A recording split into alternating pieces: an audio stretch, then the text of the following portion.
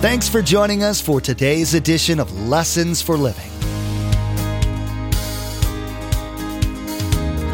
His word so fresh in our hearts abound. His word made flesh in the here and now. A new life is beginning. Lord, let us hear your lessons for living.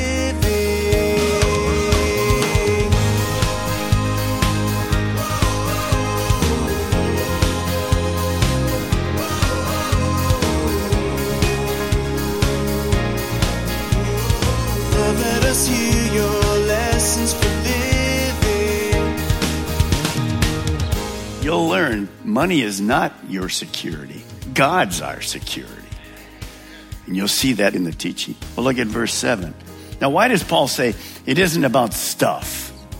For he brought nothing into the world, and we can take nothing out of it.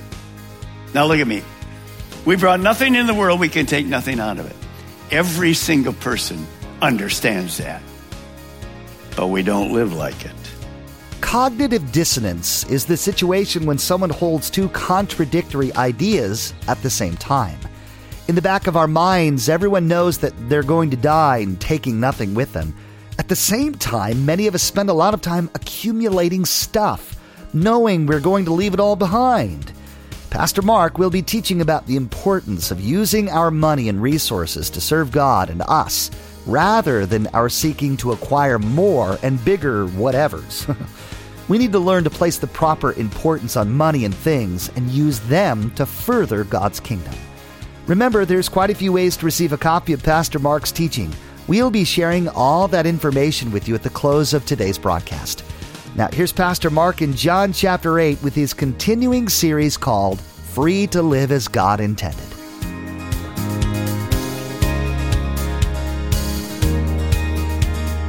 Lord, let us hear your lessons for living. Have you learned to be content in every circumstance? Anybody want to raise their hand? I'll challenge you in an instant. No, sometimes I'm not content.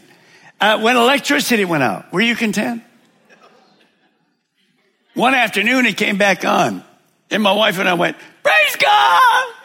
It's fantastic! Wow!" And we put all our lights away, our flashlights away, and 1 minute later it went out. That's a true story. What are you doing, God? Don't laugh at me. You're exactly the same. Paul says, no, it's not that I'm not in need or whatever. I've learned to be content with whatever. Notice he says this, I know what it is to be in need. I know what it is to have plenty. I have learned the secret of being content in any and every situation, whether I'm well-fed or hungry, whether living in plenty or in want. Wow. I haven't got there, but I'm working toward it. Think of that. Contentment is an internal thing.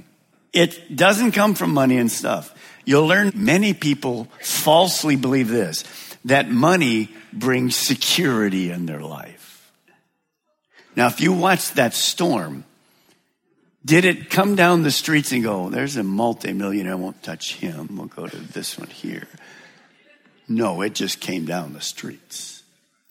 And you'll learn money is not your security. God's our security. And you'll see that in the teaching. Well, look at verse 7. Now, why does Paul say it isn't about stuff? For he brought nothing into the world, and we can take nothing out of it. Now, look at me. We brought nothing in the world, we can take nothing out of it. Every single person understands that. But we don't live like it. We don't live like it. We know that. How stupid could we be? But we simply don't live like it. Here's somebody that forgot that principle. And it's true for all of us. Prince. I thought this was so interesting when I saw the article come out, because this is written by a secular magazine. Look what it says. Prince, say these next two words with me. Left. Oh, they know biblical principles. He left behind $25 million in real estate, huge amount of cash, we don't know how much, 67 gold bars. How much did he leave behind? All of it. All of it.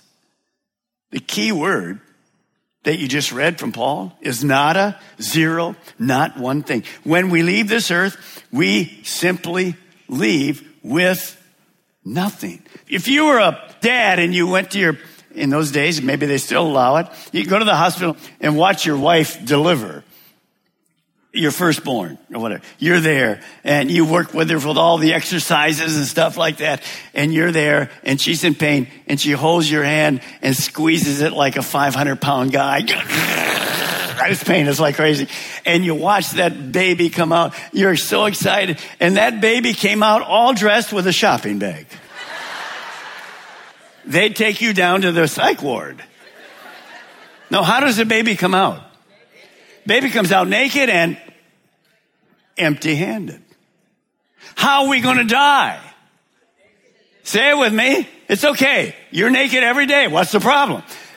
We're going to die naked and empty-handed.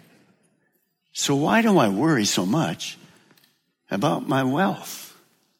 Because I'm taking how much with me? None. Well, the whole principle is to learn to control money so I can send treasure to heaven. See, I can't take anything with me, but I can send things that last forever to heaven. What lasts forever? People. That's it. Nothing else you have. I don't care about your warranty. It doesn't last forever. So when we look at this, understand, Jesus gave us one of those illustrations. One of the 38, 16 of them had to do with money. Remember the rich man? Build more barns, more barns, more barns, more barns. Look what he says, Jesus. But God said to him, you wise investor, you. No, seriously, look at what Jesus said to him. You fool. That's why we're offering this course. You fool. You will die this very night. Then who will get everything you worked for? Yes, a person is a fool to store up earthly wealth, but not have a rich relationship with God. Some of you don't have that relationship with God.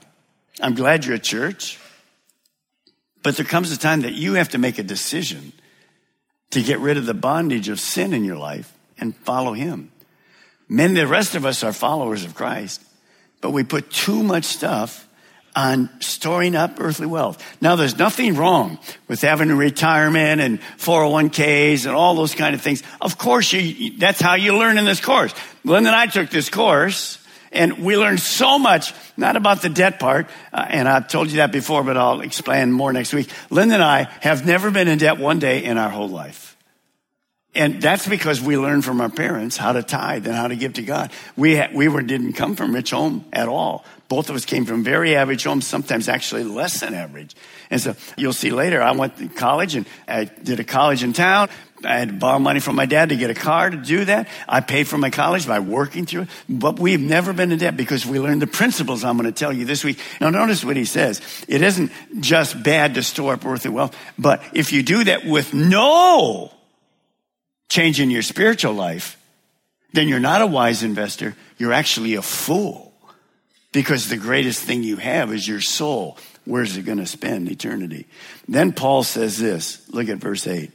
But if we have food and clothing, we will be content with that. Paul learned. He means by that food and water, clothes and shelter. Let me ask you a question. How many people in the islands in Puerto Rico and Mexico would be content today with food, water, clothes, and shelter? Every single one of them. See, that's back to the necessities of life that we can survive with. But the Bible isn't against stuff. Remember, the Bible tells us that God gives us all things so we can richly, interesting word, richly enjoy them. Enjoy people, enjoy all the stuff, enjoy the blessings of God that God has given us.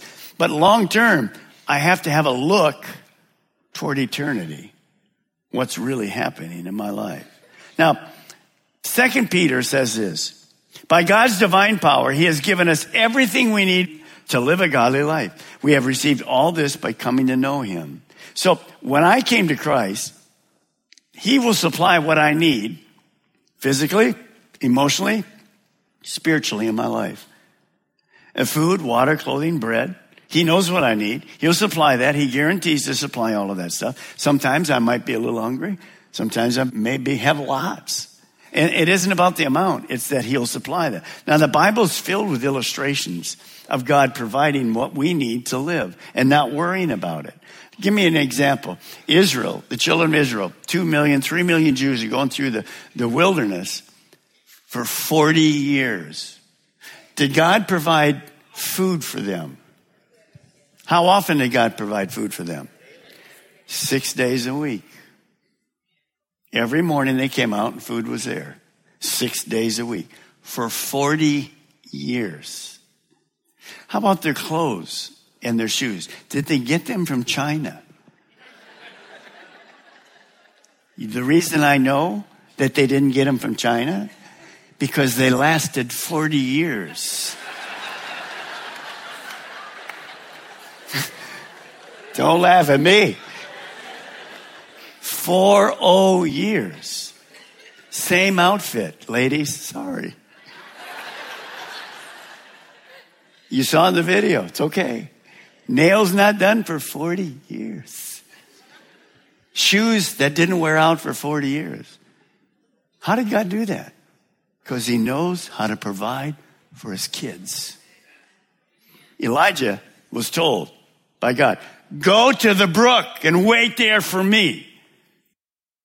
Well, he went to the brook. He's trying to think, okay, I don't have a fishing rod. What am I going to do? And God sent birds, the ravens, to feed him the whole time he was there. Now think about this. God knows how to provide for us in spiritual, emotional, physical, financial ways. He just simply knows how to do it. Think about Abraham. Abraham called God his provider. Now, that really started when Abraham was going to go sacrifice his son Isaac, as God said. Let me read it to you. So Abraham called the place where he was going, and God provided an animal. The Lord will provide. And to this day it said, on that mountain, the Lord did provide. We call that in the original language, Jehovah Jireh. Say it with me. Jehovah Jireh. You know what that means? The Lord who provides. Would you turn to your neighbor and say this morning, God is my provider. Come on. God is my provider. Now, you don't want to just say that, you want to believe it. How did you get where you're at? Because God had a good plan for you. He's provided for you. He's still providing for us. That's why we're going to help in some of the difficult areas of the world today. We're doing that all along. Now, look at verse 9. Here's where we begin to see the bondage of spirituality of money. People who want to get rich fall into temptation and a trap and into many foolish and harmful desires that actually plunge men into ruin and destruction. So here's what you want to write. Wanting to get rich, that desire brings the bondage of get and debt. That is where our problem comes. See, our world system is designed by Satan with greedy consumerism that tells us, no, life does consist of more. The more you have, the more life you are. No, that is not true. Remember, we have a famous saying. Finish it with me. He who dies with the most. Let me try it again. He who dies with the most wins. I knew you were secular. You're just afraid to say it. How many heard that statement before? He who dies with the most toys wins. Is it true? No, because when you die, how do you leave? Empty-handed. Empty-handed. You see, but we're bought into with advertising. No, more is better. Better, better, better, better, better, better, better. I remember when a phone was $100. You see the price of the new Apple phone? Is $1,000. You think that's going to sell in India? Few people. You see, for most people, they believe that, well, success is built on the accumulation of wealth and possessions. That principle is behind credit cards and debt. And that's why the advertising agency is hammering our minds every day. Every day. Get. Their goal is desire for us to have more stuff. The sequence sounds like this. I see it. I like it. I desire it. I gotta have it. So I take my credit card out and I get it. The banks want you to have credit cards. Our business world wants you to have credit cards. Because when you have credit cards, most of you will go into, few of you got it right, will go into debt. Now, that's where debt and debt are directly connected. The credit card, if not used properly, is the worst enemy of individuals and families. If used properly, it's perfectly fine. Nothing wrong to have a credit card. I know Dave Ramsey would say, well, you'd better just get a debit card. That's fine too. How many of you remember that if you mishandled dollars and cents before how many remember before there's no credit cards? Let's see how many remember those days. Okay, young people are like, how old are you? Remember before credit cards, if you wanted to buy something, what did you do? You had cash. If you didn't have cash, what happened? You didn't buy it. Oh no, Pastor Mark, I wrote checks. How long did you do that when they bounced? Maybe once. So a credit card isn't a bad thing at all. It's how you use the credit card. I used to do a lot of counseling when I was the only pastor in this church. And I would say to young couples, we'd have a whole thing on money. Because, as I said to you, money destroys more marriages than anything else. And we talk about who's going to make the decisions, how are you going to make it, whatever. And I would use this illustration. Nothing wrong with a credit card. Get a credit card. But here's what I want you to promise each other and God. That I will pay off the credit card every single month at the end of the month. So I'm never given another charge. Can I, man? If you pay your credit card off every month, will you ever be in debt? You'll never be in debt. See, if you spend more than you make, will you be in debt? Forever. And that's what the credit card does for you. It's forever. How did 200 and some families get $6 million in debt? Not houses. This is not house debt. By using credit cards wrong. And then I said to the young couple, if you make that promise, I have one more thing I want to say to you. Okay? If you pay it off every month, it's an asset to you. Actually, because you're not carrying cash. It's an asset to you. If you, for 3 months in a row, don't pay it off, I want you to get scissors out together and you cut your credit card up because you, at this point, can't handle credit cards. Can I hear an amen? And the debt that you've got there, that'll be the end of it. You pay it off, don't get a credit card. I didn't tell them how long, but until you can handle it, don't get one. But see, that's what we have. If I went through this room this morning, you would be shocked. How many people have 2, 3, 4, 5 credit cards? And how many of you are in debt? See, financial debt is bondage. Because you can't live like you want to live. You can't do the things you want to do because of that. Now, watch what verse 10 says. For the love of money is the root of all kinds of evil. Now, notice Paul doesn't say, keep your lives free from money. Hello, how are you going to do that? You can't live. He says, no, keep it from the love of money. See, money in itself is not the problem. Money is neutral. It's neutral. It isn't bad or good. It's necessary. That's how we live. But the love of money is very different. That is the problem. Do you know that a homeless person can still have the love of money? Do you know that rich people who are incredibly rich, blessed by God, they may not love money at all because I've known many of them, they're just generous with people. So see, it isn't about where you're at. It's about our heart. So we're warned to keep our lives free from the love of money. Again, nothing wrong with having money. That's how we live. Let me give you an illustration, because sometimes you guys forget what it's like. Let me show you how important money is. Not only for you and your family, that's the way God did it. All right, Jesus, he comes to earth as a man. He gets 12 guys.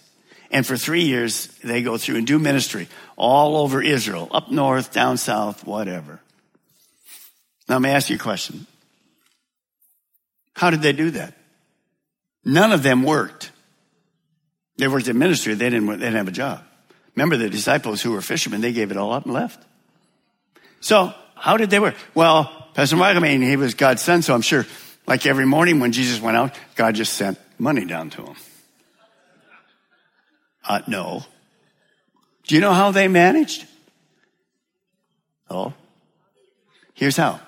When we were in Israel just a couple weeks ago, we went to a new spot on the Sea of Galilee. It was fantastic. And they've unearthed another synagogue that Jesus taught in on the Sea of Galilee. And it's in the town of Magna. Mary Magdalene, who was freed of her amazing demons. And she was known, and when we see the history while we were there, as they've unearthed it, it's gorgeous. Jesus taught there. She was known as a rich woman who had skills. Do you know through the Bible tells us that many people, mostly women, funded Jesus and the disciples' ministry. Isn't that amazing? If they were in debt in those days, who knows what would have happened? They gave generously. Jesus had close friends. Remember Lazarus, Mary, Martha? He would go spend time at their home. They'd feed him. They'd take care of him. So the way God provided for Jesus and his ministry was from friends and people. They gave money. They were generous. Now, let me ask you a question this morning. How does God fund ministries today? How do we function? Who helps us have air conditioning? Anybody glad you had air conditioning this morning? Yeah, I noticed you weren't here when we didn't have air conditioning. I know. I'm just joking. Let me show you something. Just recently, Linda and I went to a new area of India. We changed because of other issues. And I got to speak in Kathmandu, and then I got to speak in Delhi. And we had decided as a church, and I can't show you these because they're too dangerous for the people, but we're funding 21 brand new Christian Indian pastors in their little villages all around, 21 of them. And they're doing ministry. Now, why did we have to fund them? They don't have enough money to do ministry. It's impossible for them to do that. It's nice that in most people's situations, they have enough to live on. We, as Christ followers, are also tasked with helping to further God's kingdom by making our time, talent, and resources available to God. Pastor Mark is trying to instruct us in this matter by showing us what God's Word has to say about our proper life priorities and how to get those lined up the right way. Lessons for Living is the teaching ministry of Pastor Mark Balmer of Calvary Chapel, Melbourne. We have multiple campuses to reach those living in Melbourne, Sebastian, and Viera. All campuses meet each weekend and on Wednesdays to spend time collectively raising our voices in worship to our Most High God and studying the truth and blessings found in His Word. For more information, directions, and service times, visit lessonsforlivingradio.com and click on the church link at the bottom of the page. Next time, we'll continue learning what the Bible has to say about money and its proper place in our lives. Pastor Mark will be teaching us our ultimate need to rely on God for our safety and sustenance rather than on our job or bank account. We'll be hearing stories from the Scriptures about how historically God provided the needs of His people time and again. We wish we had more time today, but we will have to pick up where we left off next time as Pastor Mark continues teaching through this series, Free to Live as God Intended. That's next time on Lessons for Living.